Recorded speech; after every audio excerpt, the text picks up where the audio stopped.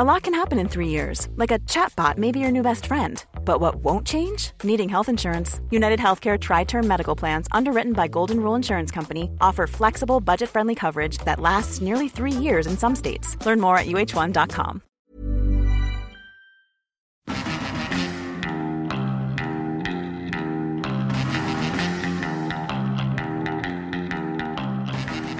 Welcoming back to At the Movies, Sarah Watt and Doug Dillaman, another 3 films, all very different. We're going to start with one that's had a lot of pre-publicity. There's a Kiwi connection too, I think, A Star is Born. Doug, we kind of know what this is about. Clearly it's a remake.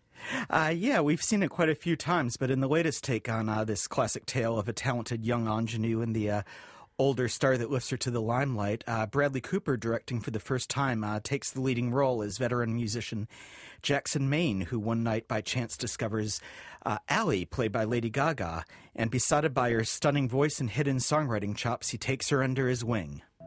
I don't sing my own songs. Why? I just don't feel comfortable. Why wouldn't you feel comfortable? Almost every single person has told me they liked the way I sounded, but that they didn't like the way I look. I think you're beautiful. Hey. What? I just want to take another look at you. In all the good times I find myself longing for change. Here's what we're going to do. You come sing that song that I love. No, I can't do that. Here we go. It's not funny. Jack. Look at me. All you got to do is trust me. That's all you got to do. Okay, Sarah, does this live up to the hype?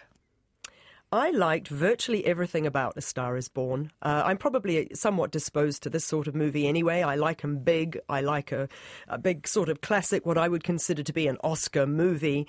But here we have 2 terrific performances, as noted by director Bradley Cooper himself. He's starring in his own movie. And, of course, the wonderful Lady Gaga, who, interestingly, here, she chooses to be billed as Lady Gaga rather than her real name, Stephanie Germanotta. Now, Cooper's done an amazing job, considering this is his directorial debut, and I think he shows great talent here, not just in directing actors, because, of course, Lady Gaga is no shrinking violet when it comes to doing what she does and what she doesn't want to do, but also all the other aspects of the film. I thought that the photography was amazing, the music is sensational, and personally I found it to be a really well-edited narrative. So this makes me excited to see what Cooper would do next. Yeah, it's for a first-time director, especially one who's an actor, I'm always a bit wary, and I was really so pleasantly surprised. I'm not somebody who feels the need to seek out every Oscar film. There's a good chance I might have skipped this one if it wasn't part of my remit. And I'm no particular Lady Gaga fan. I'm indifferent to Bradley Cooper. And particularly in the first half of the film, I was really quite besotted with it.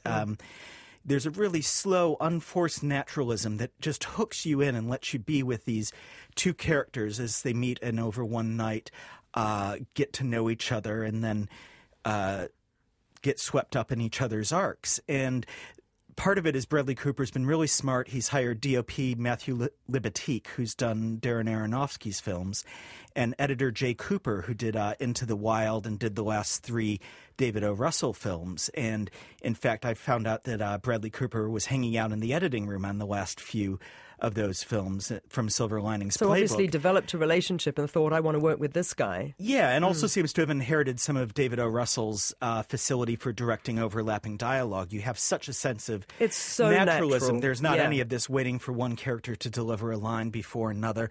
And especially Lady Gaga, who even her most ardent fans wouldn't rush to the word natural to as an adjective for her, comes across just so natural in this film. And, you know, if the whole film was just like the first half and kind of like a Richard Linklater, Jim Jarmusch hangout movie... it would still be delightful, wouldn't it? It wouldn't just be delightful. It'd probably be one of my top 10 films of the year. Yeah.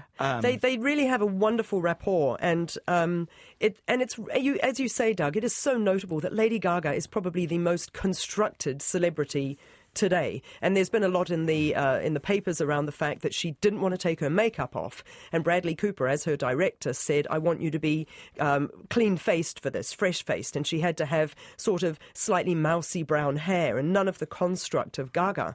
And she delivers an extraordinary performance, absolutely naturalistic and yet beguiling at the same time. So this is not one of those ugly duckling. It tries to be an ugly duckling becomes a swan sort of story, but in reality, her natural, Stephanie Germanotta's natural being, is absolutely intoxicating. Her charisma and her voice, I mean, that's one of the things is you have to believe that this, mousy person has the voice and the songwriting chops. And even as somebody who's not naturally drawn to pop music, the first time you hear this song that becomes Shallow, sung tentatively in a parking lot, it sticks with you. Yeah. And kudos to the songwriters behind the film, including Lady Gaga and Mark Ronson and several others who managed to concoct these songs that, whether you like them or not personally, are very believable that they could have the effect in this world of the film. I'm somebody who traditionally loves films with music and obviously loves musicals.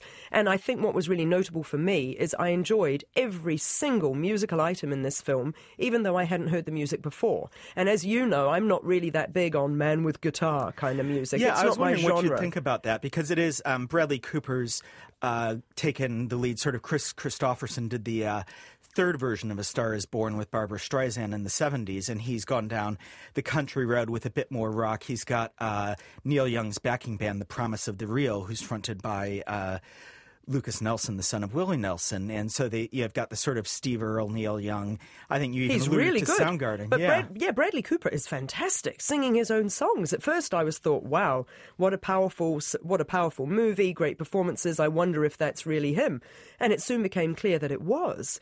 Incredibly accomplished in that regard, and I loved all the songs despite having not heard them before. It sounds like they've made it their own without messing up a really great story. Yes and no. I'm a big fan of the 1954 version, which played at the Civic and I think at the Embassy in Wellington a couple of years back, which features Judy Garland and James Mason.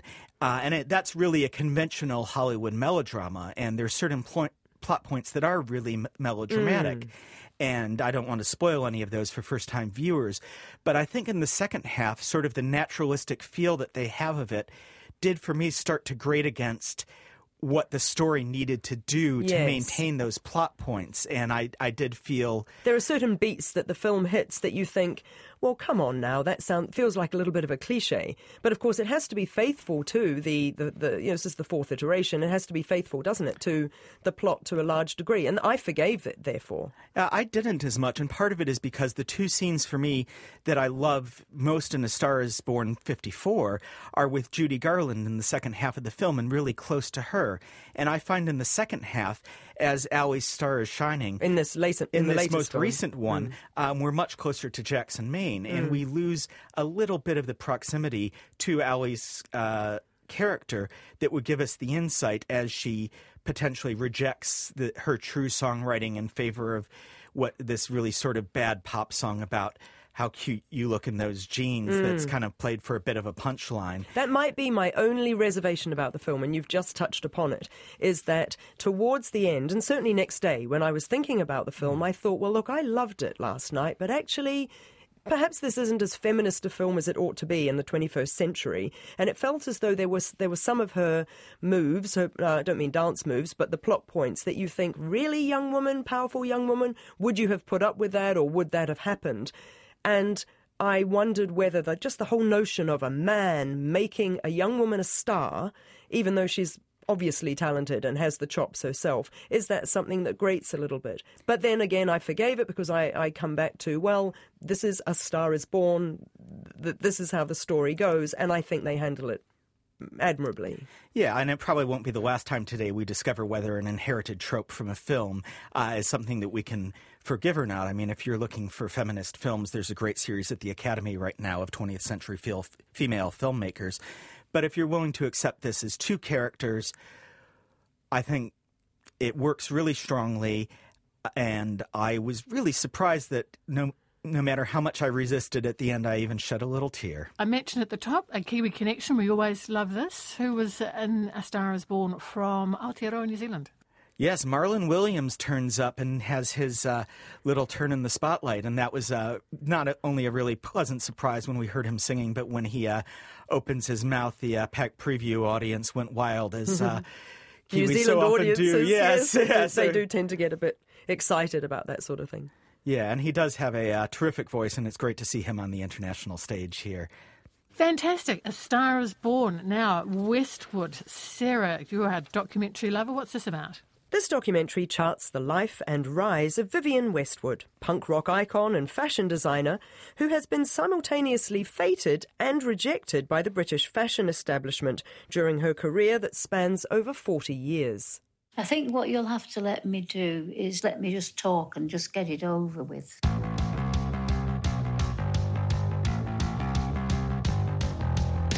She's a rebel, isn't she? Punk rocker. Provocative.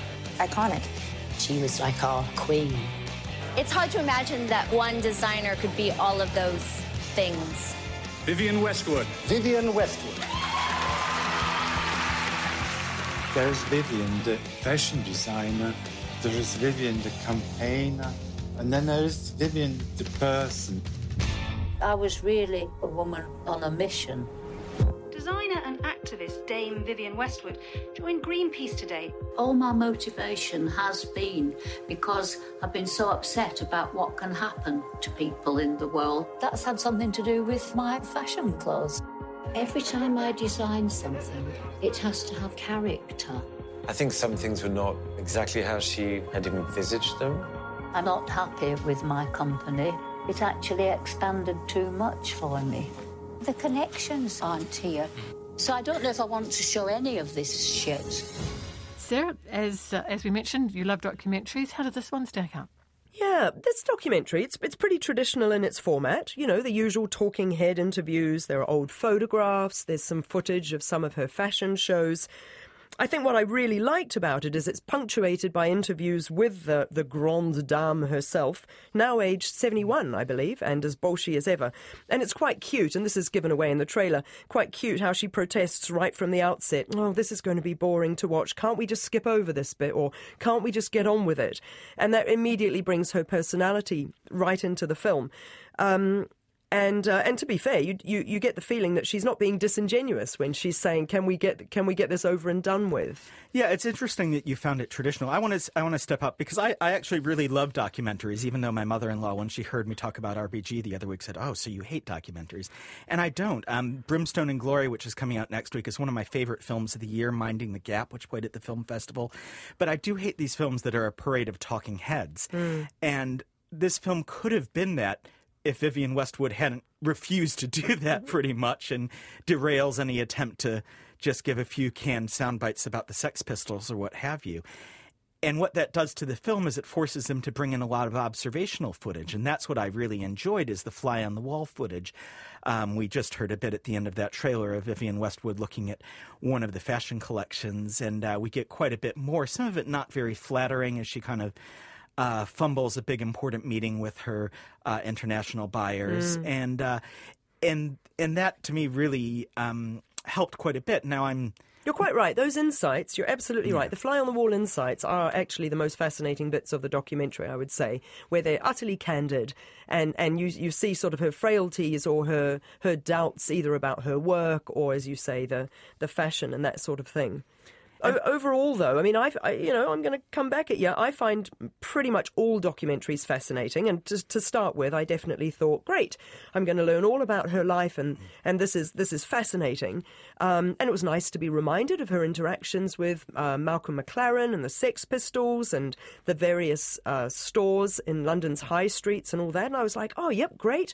Oh, it turns out she's a single mom for most of her early career and that sort of thing. But ultimately, to me, it felt like a really standard documentary, and because it didn't have any of the flair of, I hate to say it, but it's inevitably going to be compared to McQueen, the recent fashion documentary about Alexander McQueen, and I know that felt a bit on the nose to some viewers, possibly the one that I'm looking at the moment, with its pounding music and its flashy chapter breaks. But by comparison, I found McQueen deeply affecting, profoundly fascinating, and I didn't quite get that from Westwood in the end. Yeah, I think for me, the personal journey of Vivienne Westwood as somebody who's still vital in her 70s. I mean, one thing she talks about often in the film is people whose thinking hasn't changed. And she's, whether it was in the late 70s, realizing that punk was not something that was permanently revolutionary, but a fashion style that could be co-opted, and so shifting her fashion style to her more recent moves. I mean, it's telling that the subtitle of the film is Icon Punk Activist, and it doesn't have the word designer in there, and that she's now more worried about whether capitalism is necessarily going to destroy the climate, and her complicity in that as part of an international corporation. And that, to me, is more interesting than somebody who's not a clothes horse, more of a clothes buggy, I suppose, or something. See, I found her environmental activism less compelling. And I am not casting aspersions. It is not for me to say, how, again, ingenuous or disingenuous she's being. I think she really cares, and I think it's very telling that she often says, I got into this because I'm worried about the state of the world and the people making decisions, and I think that's admirable. But I mean, I think we'd both agree that if what you're looking for is a linear progression of Westwood's fashion and a real understanding of what she's contributed there, it's going to come up wanting. And it is more a bit scattershot, and it isn't as well crafted as it could be. But I felt that some of that uncontrolled energy was befitting the subject. Right, complete change of pace. Halloween. This is from your part of the world, Doug. So, summary, please. Well, we do have another strong woman at the front of this. 40 years after Michael Myers killed 5 people in Haddonfield, survivor Laurie Strode has armed herself to the teeth and obsessively prepared for his possible return, alienating her daughter in the process. And then when Myers escapes detention and goes on a killing spree, Strode must protect her daughter and granddaughter and put a stop to the boogeyman once and for all. Hello, Michael. I have something you might like to see.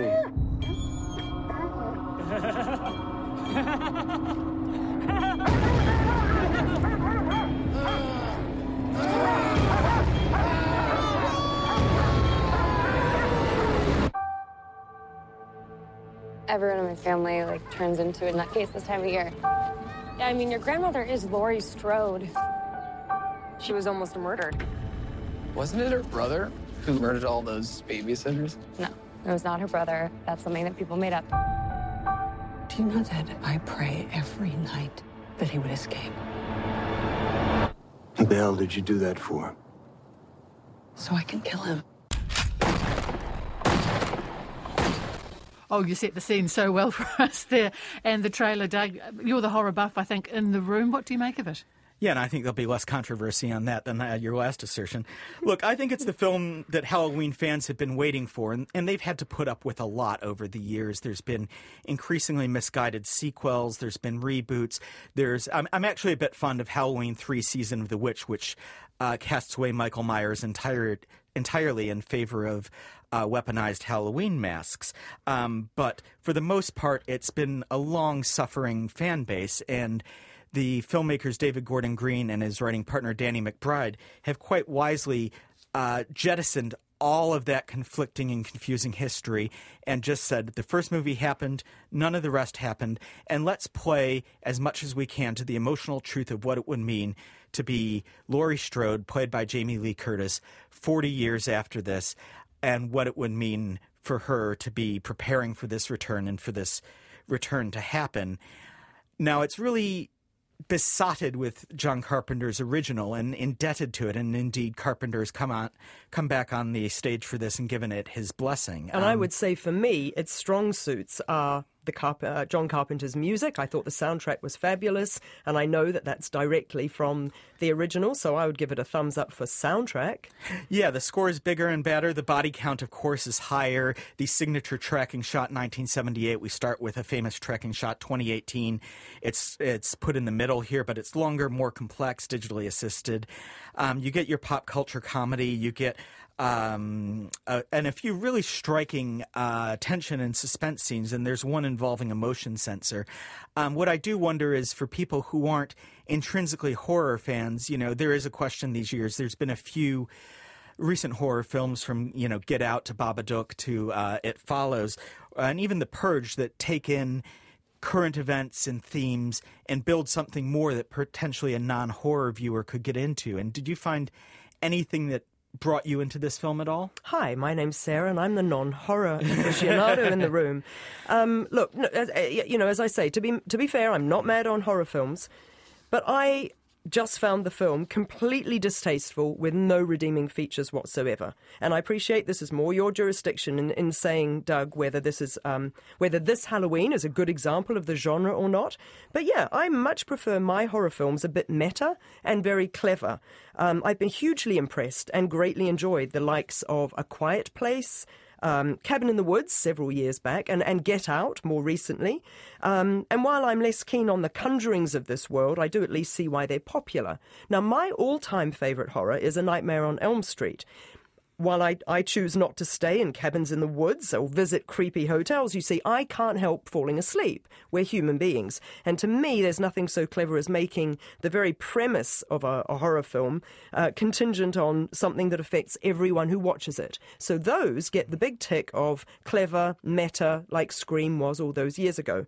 This one feels to me like a film from 1978, probably shot with slightly better production values, and nothing else about it that makes it interesting or new to me. And I'm not in it intrinsically for the suspense or the scares.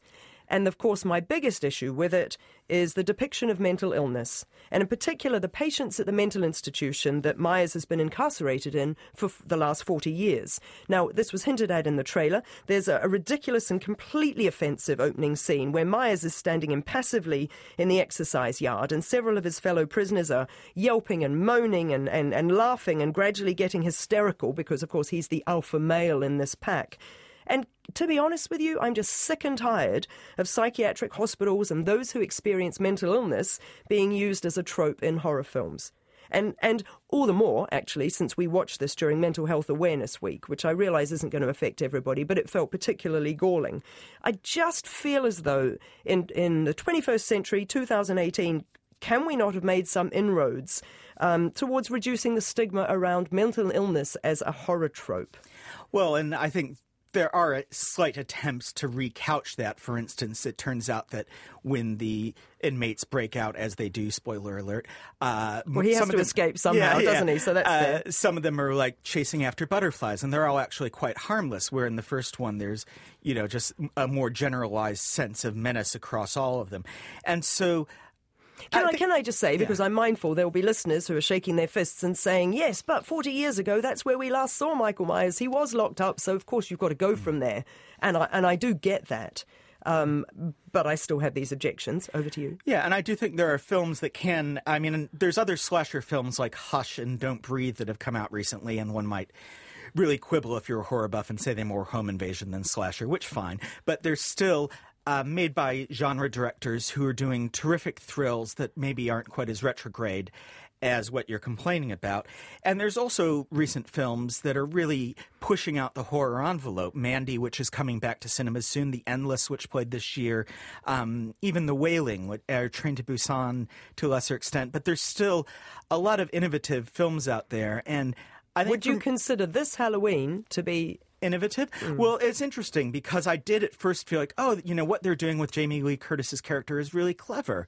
And then at a certain point, I'm like, it's a bit like Sarah Connor. And then I'm like, maybe it's not that innovative. And, you do have the three women, the Jamie Lee Curtis, the daughter and the granddaughter, coming together. And but female empowerment and getting the final girl is turned to the final girls in this, and so we've seen that before. So that isn't particularly new or clever. And she has her Michael Myers proof bunker, which if I were designing one, I'd have a couple fewer blind corners and closets and rooms full of mannequins. But it was that kind of realizing, we've had Sarah Connor, we've had Ripley, from the Aliens movies, and actually perhaps we're protesting a bit too much to try to declare it original. And, it's the film Halloween lovers will enjoy. It's probably the second best in the franchise with Michael Myers. But, and this is far from the only film that's guilty of recycling the past over and over. How many sequels have we had this year? How many Disney movies are we getting live action versions of that will then get animated remakes that will then get live action versions of those animated remakes? So we have a lot of recycling, and it feels a bit unfair to pick on Halloween specifically for that, but it doesn't feel unfair to you. No, it's not unfair to me. There are better examples of the horror genre that are coming out, and therefore I think if you can't beat them or join them, don't play. Thank you both so much. Sarah Watt, Doug Dillaman, this is your last time for At the Movies. Simon Morris back next week. Really enjoyed your reviews, had lots of fan mail too. So how can people keep in touch and access your reviews between now and over summer? Because I'm wanting to bring you back to have a chat to us about all those summer films on Summer Times on RNZ. But between now and then, how can we keep abreast of your sometimes agreements and sometimes disagreements over films? So this being the 21st century, I guess everybody's got a podcast or two up their sleeve. So I have to give a plug for a podcast I'm involved in, not with Doug, but with a couple of school teacher pals, because I'm a school teacher by day, and it's called Cinema in Context. And our slightly different take on films, we record every single month. We've done 30 episodes so far, and we look at a current release and then an older film that has some sort of connection to the current release, be it the same director, same sort of genre, possibly a same actor playing a similar role, that sort of thing. So that's Cinema in Context. Otherwise, for me, I'm on Twitter as @HoneyHoxley. And I'm on Twitter as well as Dillamonster, and I tend to review most of what I see on the Letterboxd, which is a New Zealand social network for film lovers. And I also do a monthly film newsletter called Monster Lookout, which is the link to that's on Twitter, or you can go to tinyletter.com/Doug Dillaman. And we've enjoyed this quite a lot, and we may keep up this conversation. We started a podcast back earlier in the year called Married to the Movies, which we put aside, but we might just keep going with a few thoughts here and there. Yes, we'll be getting back on that wagon after this, so it's been great. I'm Nick Friedman. I'm Lee Alec Murray. And I'm Leah President, and this is Crunchyroll Presents The Anime Effect. We are a new show breaking down the anime news, views, and shows you care about each and every week. I can't think of a better studio to bring something like this to life. And I agree. We're covering all the classics. If I don't know a lot about Godzilla, which I do, but I'm trying to pretend that I don't right Hold it in. And our current faves. Luffy must have his due. Tune in every week for the latest anime updates and possibly a few debates. Oof. I remember, what was that? Say what you're going to say and I'll circle back. You can listen to Crunchyroll Presents The Anime Effect every Friday wherever you get your podcasts. And watch full video episodes on Crunchyroll or the Crunchyroll YouTube channel.